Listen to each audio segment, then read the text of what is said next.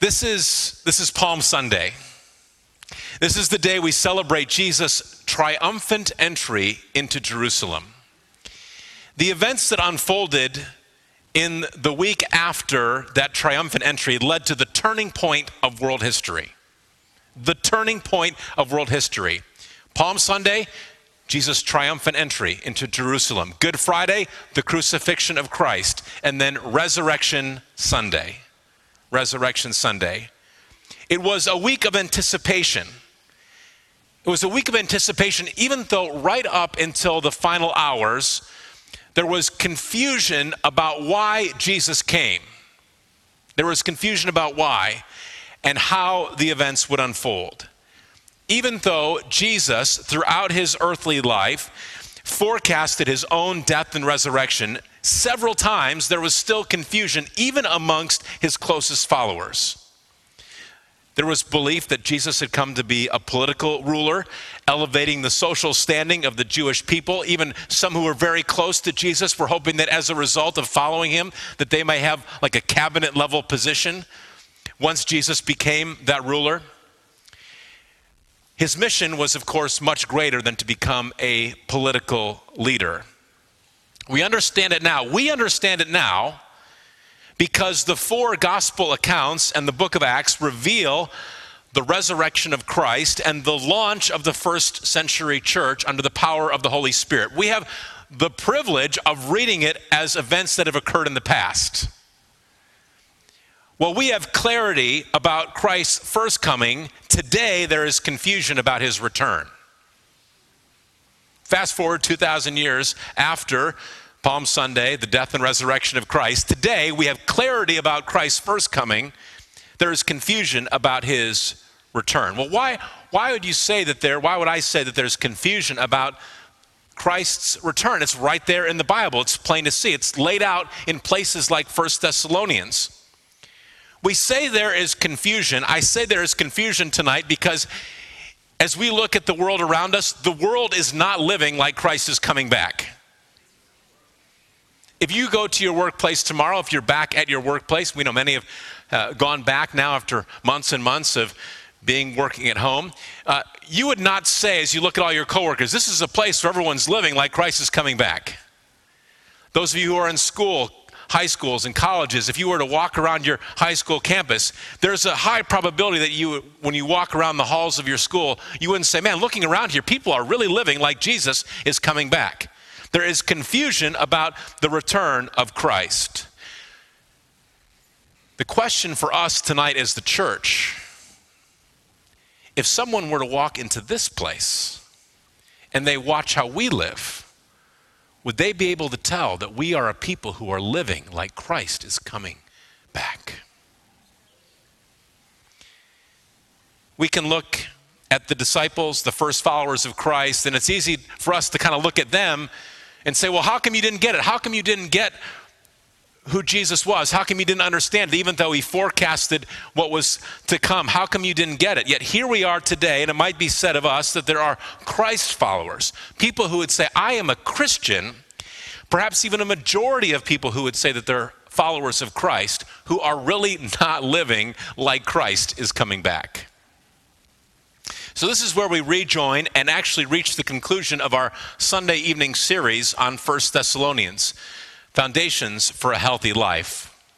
There are 5 chapters in 1 Thessalonians, and tonight we're in chapter 5. We're about to receive encouragement and practical instruction from Paul. I just absolutely cherish it when the Bible gives us real, practical, easy to grasp instruction on how to live out being a Christian. So tonight we're about to receive encouragement and practical instruction from Paul on how to live like Jesus is returning because he is. How to live like Jesus is returning because he is. Paul is going to challenge us as followers of Christ to live like Jesus is returning because he is. And tonight, we're going to actually begin almost at the very end of this letter to the church in Thessalonica. Thessalonica, real church, real place, real moment in history. We're going to begin at the end of the letter to the church in Thessalonica. We're about to see what Paul told the first century Christians to do when they got this letter. So Paul sent the letter to the church in Thessalonica, and Paul concludes the letter with this instruction, 1 Thessalonians chapter 5, verse 27. I charge you before the Lord to have this letter read to all the brothers and sisters. So someone in the church in Thessalonica received a letter from Paul, and they opened it up and read it, just to make sure, whoever read the letter first, this isn't just for you. Paul says, I charge you to read what's in this letter to the brothers and sisters. Let the church know what I've said. So, okay, Paul, we've been doing that for the last 4 weeks, and we will conclude tonight. We're going to do just what Paul told us to do. We are reading the letters to all the brothers and sisters.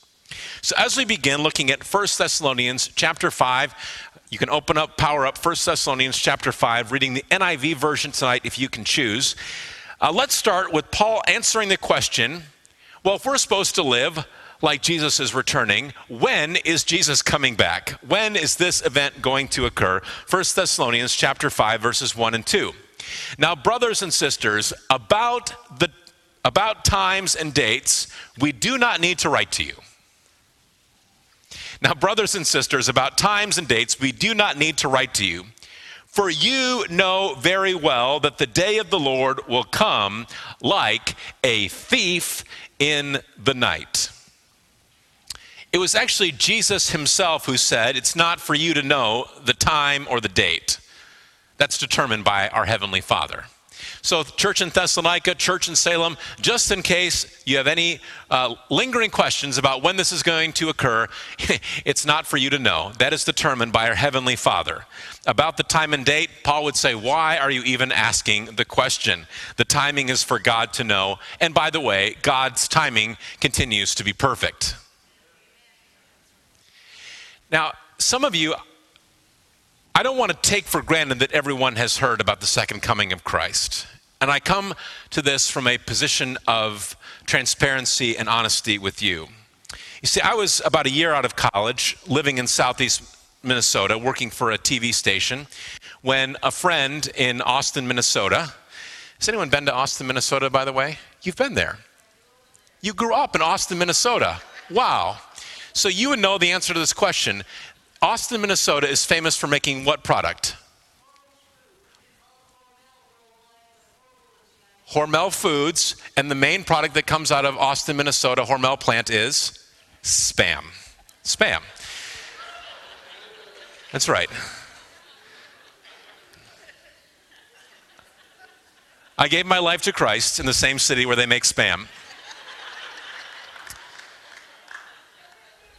So I'm about a year out of college, and I gave my life to Christ at this church in Austin, Minnesota, a very special place, Cornerstone Church, Cornerstone Assembly of God.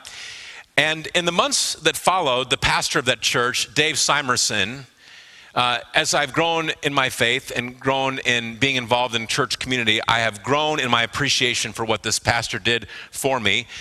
Once a week on Wednesday mornings, Pastor Dave would meet me at the Windmill Restaurant, and we would look at the Word together, and he discipled me in those early days of me being a follower of Christ.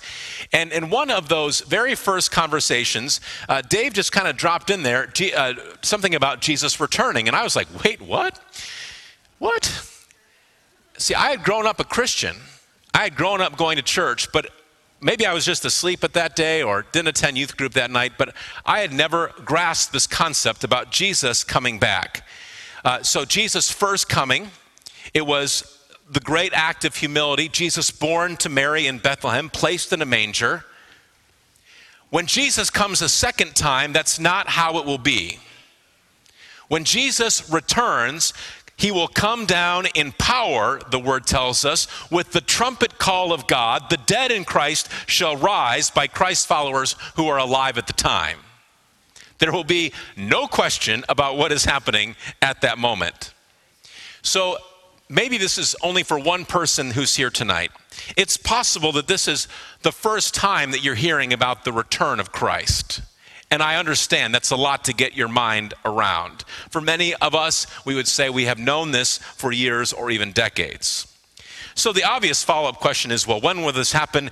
And God is the one who knows the time. 2 Peter, chapter 3, verse 14, the patience of our God means salvation. As we're wondering about the time, we went, well, why is God waiting? The patience of our Lord means salvation. As God is patient, more and more people have an opportunity to hear about Christ. God is patient for that reason. It's not our role to know the time of Christ's return. It's our job to trust, seek, and have faith in the Heavenly Father who sets the time. It's our job to have faith in the one who sets the time. The day of the Lord is coming. That's the day of the Lord means there is a day coming when God is going to intervene in what's happening in this world. The visual picture of a thief in the night is a powerful one. We're told that this is going to happen like a thief in the night. Well, what does a thief do? A thief removes what he desires and values. The thief removes that from one place and brings it to another place for his own purposes without the owner's permission. A thief. A thief. Around Christmas time, we had some Amazon packages on our front door. They were stolen by someone. A thief. They don't even know what's in the box. They just stole the box. Boxes. If that was you, you need to repent.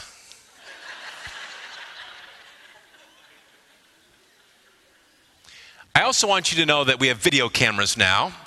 And if you do it again, I'll put your picture on the internet.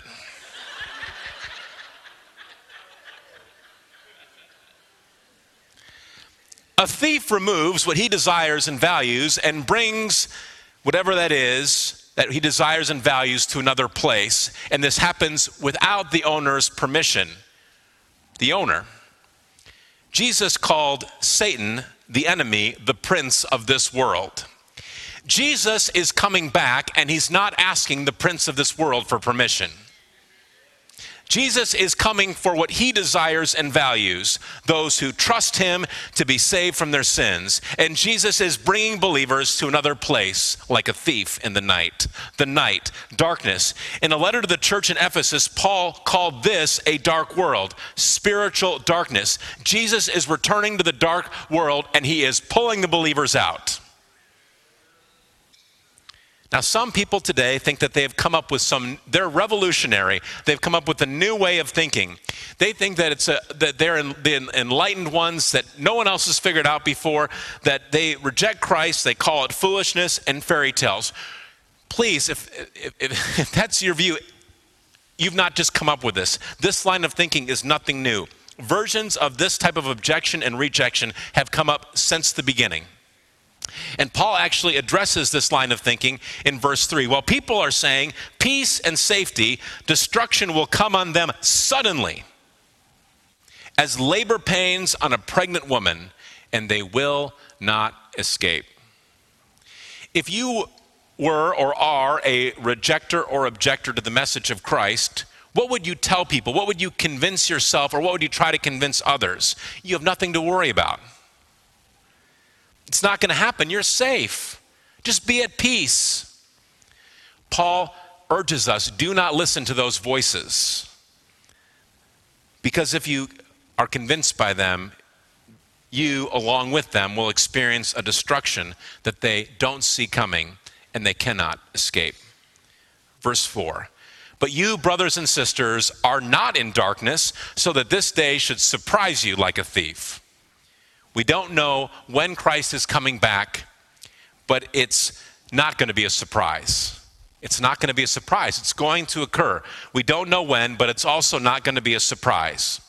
Before you and I, we could track every movement of a package coming to our door with an app. Some of you remember this. You used to get a catalog in the mail. And you would go through the catalog, right? Sears, JCPenney. You'd go through the catalog. You would select what you want to purchase, and there were two ways to buy. Correct me if I'm wrong. You could call a 1-800 number, and you'd give the product. Or you could fill out a card and place it in the mail. You knew that that product was coming, but without the convenience of all the features that we have today, you didn't know when it was coming, but you knew it was coming. And if you really wanted whatever was coming, you would check your mailbox every day. You would check the front door. Is it here? Is it here? You knew it was coming, but you didn't know when. And when it finally arrived, that new sweater, it was a great day. You knew it was coming, but it wasn't a surprise when it arrived. The day you didn't know, but the arrival was not a surprise. We do not know when Christ is coming, but when he does, it will not be a surprise. We live in a world where there is spiritual darkness, but that's not how it will be forever. Why? Verse 5, you are all children of the light and children of the day. We do not belong to the night or the darkness. Followers of Christ, we do not belong to the darkness. Remember what we said about Jesus coming like a thief in the night? Some of you may have been bothered by this, like, are we calling Jesus a criminal? No, Jesus is not stealing. Jesus is taking back what's his. Once you have declared Jesus as your Savior, you do not belong to the night. As Paul said, we do not belong to the night or the darkness. Jesus is coming back for you. If you were, through some incredible set of circumstances, to be held captive in a foreign country, and you're in some dark, damp prison in some foreign country being held, and it seems like there's no way of escape, you are believing that someday SEAL Team 6 is going to come in through the walls, come in through the ceiling, and take you out. They're not stealing you, they're taking you back to where you belong. Verse 6, so then, let us not be like others who are asleep, but let us be awake and sober. People around you, they may be convinced, and they have tried to convince you that the return of Christ is not going to happen. Paul responds, don't be asleep like them, be awake and alert. Christ followers, awake, alert, sober. Awake, alert, sober. The opposite of awake, alert, sober is asleep and drunk. Verse 7, for those who sleep, sleep at night, and those who get drunk at night. When a person is drunk or intoxicated, their mental awareness and physical alertness is diminished. The alcohol in the body overtakes the mind, and people do things that they would never do when they are sober. Some of you would say, been there, done that, wish that I could erase some things that I did in my past when I was under the influence. This is a warning to not become intoxicated with this world, to the point that we would be disconnected from God's purposes. We can be intoxicated with the pursuits and pleasures of this world. Impairment, that's the word that we use when we think about drunk drivers. We can be intoxicated with the pursuits and pleasures of this world, impairing our ability to be awake, alert, and sober as we anticipate Christ's return. Verse 8, but since we belong to the day, let us be sober, putting on faith and love as a breastplate and the hope of salvation as a helmet. As a follower of Christ, you don't belong to the darkness anymore. You belong to the light. Paul, he wrote a letter to the church in Ephesus, Ephesians, and he also wrote about this theme of the armor of God in that letter to Ephesians. Perhaps you as a child, you sketched this out, or you did a craft with the armor of God. Maybe your kids have recently brought home this type of craft. There is a smaller version of the armor of God here in this letter to the Thessalonians.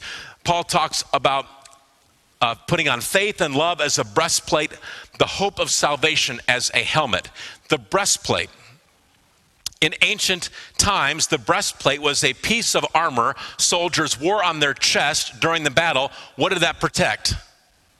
The heart and other organs here. Faith and love protect the heart. Faith, trusting that you have a future home with Christ. Faith. Love, putting the needs of others above your own. Doing these things protects your heart from being sucked back into the darkness. Helmet. The helmet protects the brain, the mind. If you played sports, sometimes they call your helmet your brain bucket. The helmet protects the mind. The hope of salvation is the knowledge that you are protected from the punishment or wrath of sin and that you will be with Christ forever. Verse 9, for God did not appoint us to suffer wrath, but to receive salvation through our Lord Jesus Christ. Now last week, Pastor spoke about how there was a lot of worry in Thessalonica about what would happen to those who had already died their physical death. Paul once again assures the people who had Christian loved ones who had already died their physical death. Verse 10, he died, Christ died, so that whether we are awake or asleep, meaning those who had died their physical death, we may live together with him. Whether you are currently alive or you have died your physical death, if your faith is in Christ, the result is the same.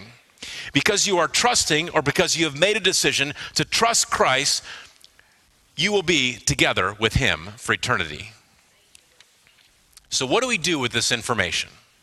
Verse 11, therefore encourage one another and build each other up, just as in fact you are doing. So Paul tells the church in Thessalonica, keep on doing what you're doing.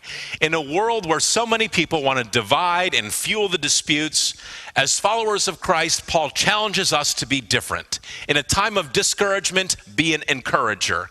When others are all about tearing each other down, instead build each other up.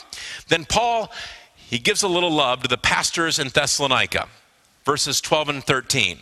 Now we ask you, brothers and sisters, to acknowledge those who work hard among you, who care for you in the Lord, and who admonish you. Hold them in the highest regard, in love because of their work. Live in peace with each other.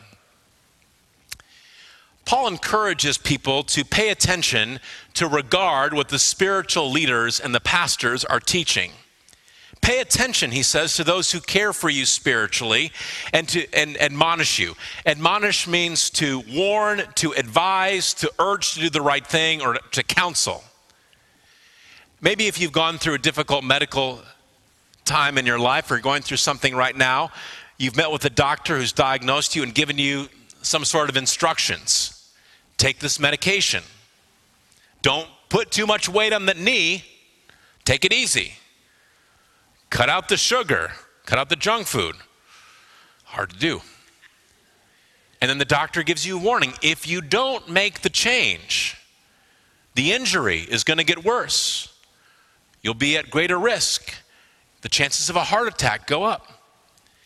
And if you're reluctant to follow the doctor's advice, someone who loves you may say, please listen to the doctor's warnings. Please listen to the doctor's warnings. Just as that's true medically, Paul is urging us to listen to our spiritual leaders. When we gather for Bible preaching or teaching, there are 3 steps. Hear it, test it, do it. Hear it, test it, do it. Hear the message. If there's any doubt, test that message against Scripture to make sure it's in alignment with the Bible. And if that message is in alignment with Scripture, do whatever was taught in the message. Now, how often do we stop at the second step? We hear the message. Man, that was good. Pastor was slinging the biblical truth. We laughed, we cried, we shouted hallelujah, we shouted amen. Well, did you do what Pastor told you to do? Nope.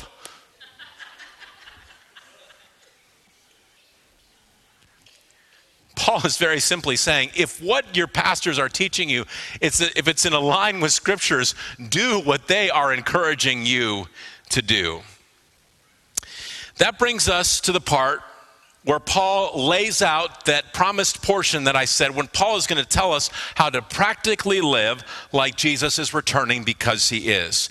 These are easy to understand. They are more challenging to live out. This is so good because Paul tells us how to live like Jesus is returning, because he is. Verse 14, and we urge you, brothers and sisters, warn those who are idle. That's the first one. Warn those who are idle and disruptive. Encourage the disheartened. Help the weak. Be patient with everyone. Paul, remember, is speaking first and foremost to Christians, and he's talking about how people who follow Christ should interact with each other. Warn those who are idle or disruptive. Warn those who insist on holding their own opinion or preference, even when it is at odds with the Bible. You need to warn those people.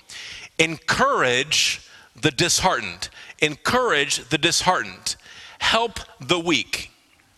Be a positive force in those who lack confidence or those who are tempted to return to sin. This may be part of your own life story, or it may be someone who you know. They are a follower of Christ, but they have that weak spot. And every time they're tempted, they drift back into it. They get sucked back into it. And it's kind of up and down. Paul says, when you think about those people, be their encourager. Be a positive force. Encourage them. Help them. Be patient with everyone. Be patient with everyone. Paul challenges us to be in relationship with imperfect people. Would you please have a Christian relationship with someone who's imperfect? Be patient with them. Be patient with imperfect people. Be patient through the imperfections. We are thankful when people are patient with us, because in case we didn't know it, we're also imperfect.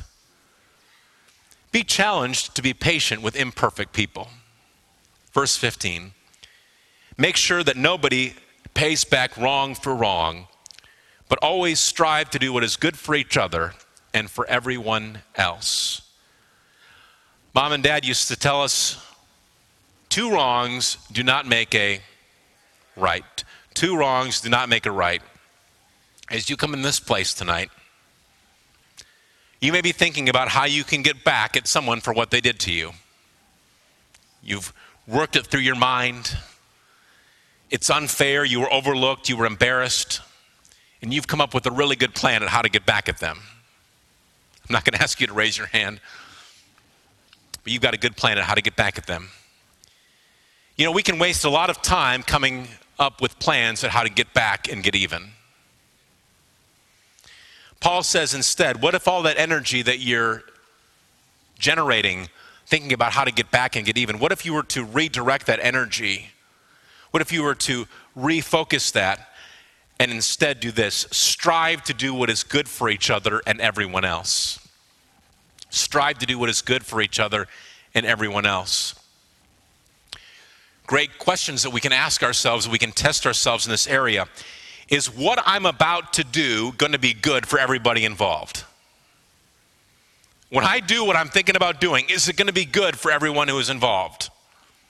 Or how about this? Is what I'm about to do, is it going to be good for my household?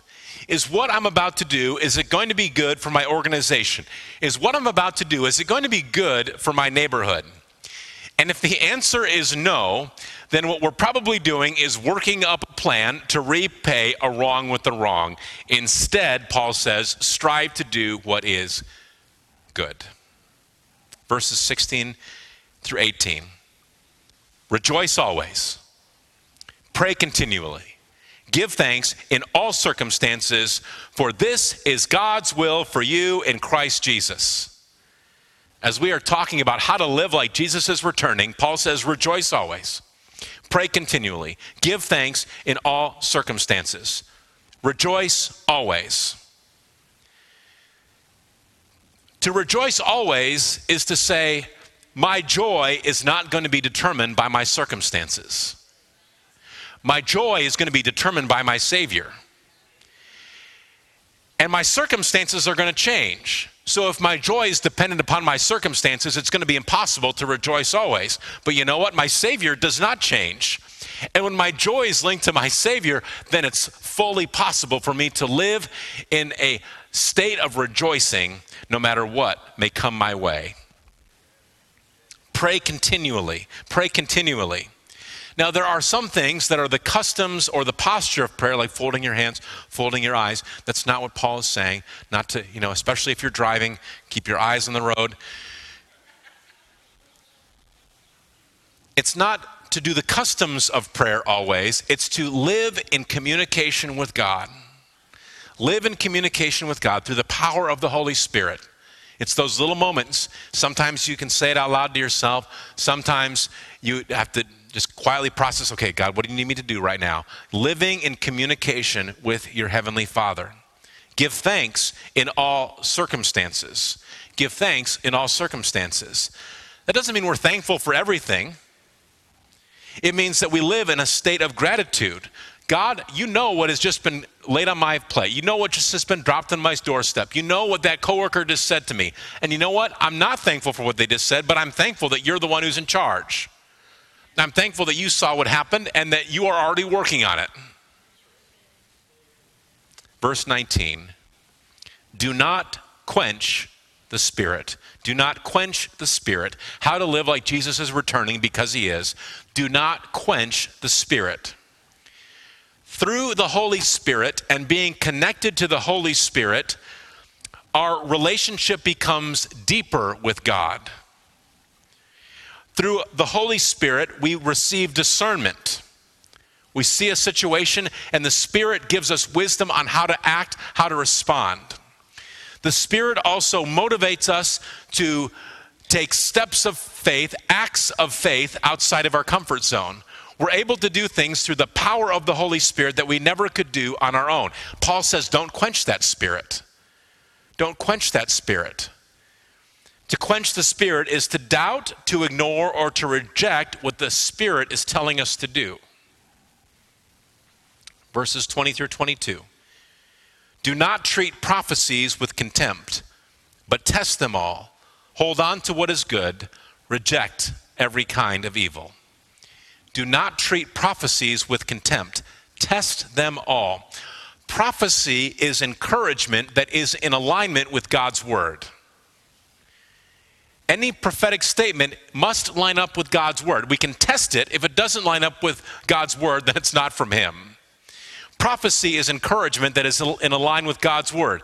Now, contempt means to despise, disrespect, or disobey.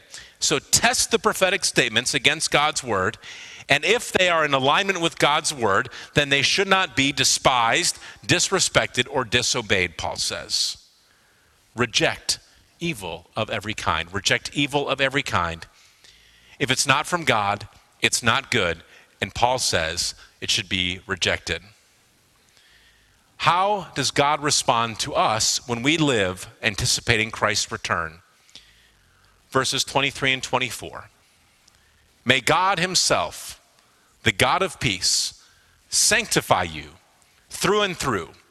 May your whole spirit, soul, and body be kept blameless at the coming of our Lord Jesus Christ. The one who calls you is faithful, and he will do it. This is so encouraging because we go through all these points, all these things that Paul says, if you want to live like Jesus is returning, this is what you do. And we're going through those things, and like I said, they're easy to say out loud. Some of these things are really challenging to live out. Really challenging. But Paul says, may God himself, the God of peace, sanctify you through and through. God does not just say, whoosh, here you go, do it all on your own. Paul encourages us and says, allow God to do this work through you. Allow your Heavenly Father, through the power of the Holy Spirit, to shape you in this area. Areas where you say, man, I don't know if I could do that. That's a struggle for me. I don't know if I could go up to somebody and warn them when they're being selfish and their desires or their positions are not aligned with God. I don't know if I could be bold enough to go and say something to them. I don't know if I could do that. I don't know if I can always reject this. I don't know. Paul says, allow your Heavenly Father to work in you. Allow him to shape you. Don't quench the Spirit. Allow the Spirit to be your encourager. Allow the Holy Spirit to give you that discernment. We don't have to do this on our own. Live like Jesus is coming back, because he is. We can get comfortable with inaction because we don't know when Christ is returning. What Paul challenges Christians to do, it may sound difficult, but what if we knew? What if we knew that Christ was coming back tomorrow? Then if we knew that he was coming back tomorrow, then all these things that Paul says we're supposed to do, they become a lot easier because we become a lot less worried about our reputation. and we actually get about the work that God has called us to do. But we hold back because we think that, well, it could be years, it could be decades, so I'm going to hold back. But if we knew that Christ was coming back tomorrow, then these action steps become so much easier. If we knew that Christ was coming back tomorrow, we'd worry a lot less about what people think. And we would actually go out and warn those who are idle and disruptive. We would encourage the disheartened. We would be patient with everyone. We would rejoice always. We would pray continuously. We would give thanks in all circumstances. We would seek the Holy Spirit, not quench the Spirit. We would not despise or disobey prophecy. We would actively seek prophecy. We would be eager to hold on to what is good and what is from God. And we would be quick and we would be ready to wipe out any evil from our life, what is not from God. So, church, we may not be able to do a whole lot about everyone everywhere, but we can do something about our faith community. May we be challenged as a church community. If people were to come into our environment, and man, we are thankful. Every single Wednesday and Sunday, Pastor, we are seeing people who are drawn to this place because the Spirit is present here. The Word is being preached here. And we can clap for that.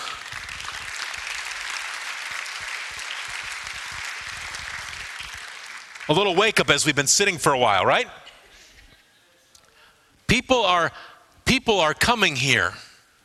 And what we hear is that people sense something different is happening in this place. It is our prayer and it is our desire that when people come to People's Church, they may not understand it yet, but when they do, they would say, that is a faith community where people are living like Jesus is returning. And as we go through these things, you have the list there. If you took notes tonight, you can take that home with you. It's not a checklist, done that, done that, done that. What Paul is describing, it's not a checklist. It's a lifestyle. It's a way of living. To strive to live our life each and every day like Christ could return at any moment, because he could return at any moment. Let me invite the worship team to return as we begin to close tonight.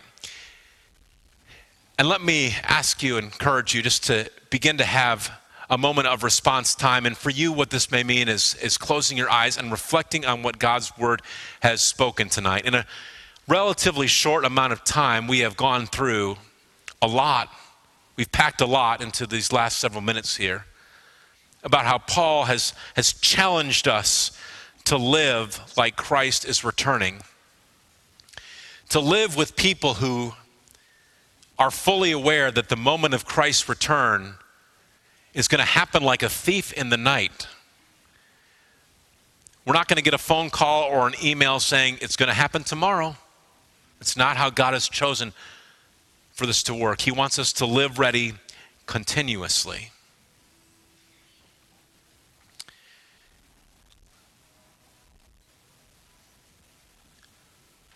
May I ask you right where you are, if you're able, would you be willing to stand with me for just a moment?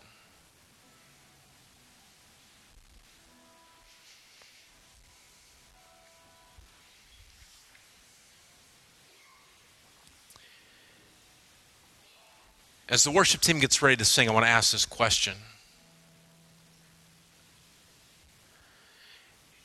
Is there any point that we talked about tonight?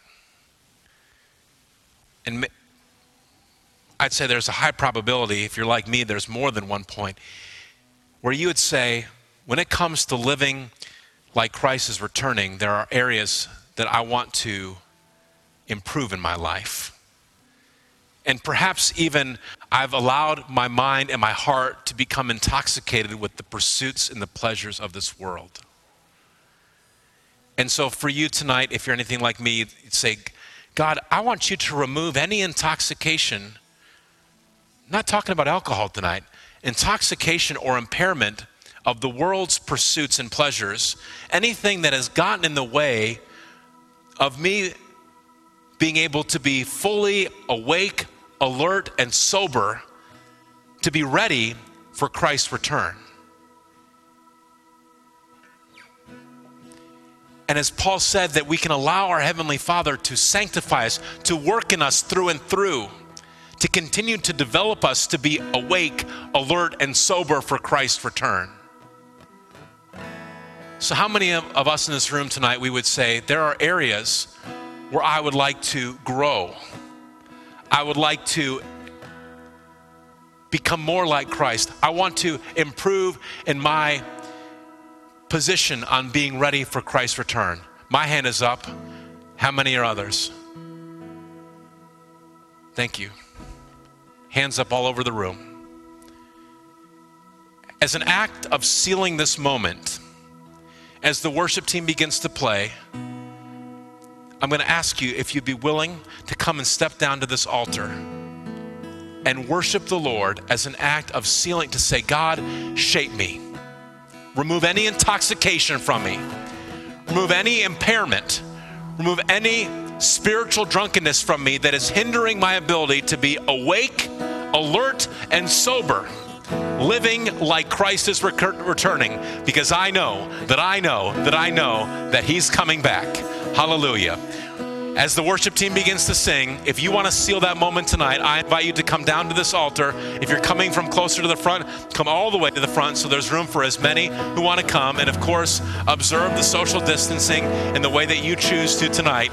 But as many who want to, I invite you to come and respond to what God is doing in your heart tonight, saying, I want to be a person who lives like Jesus is coming back.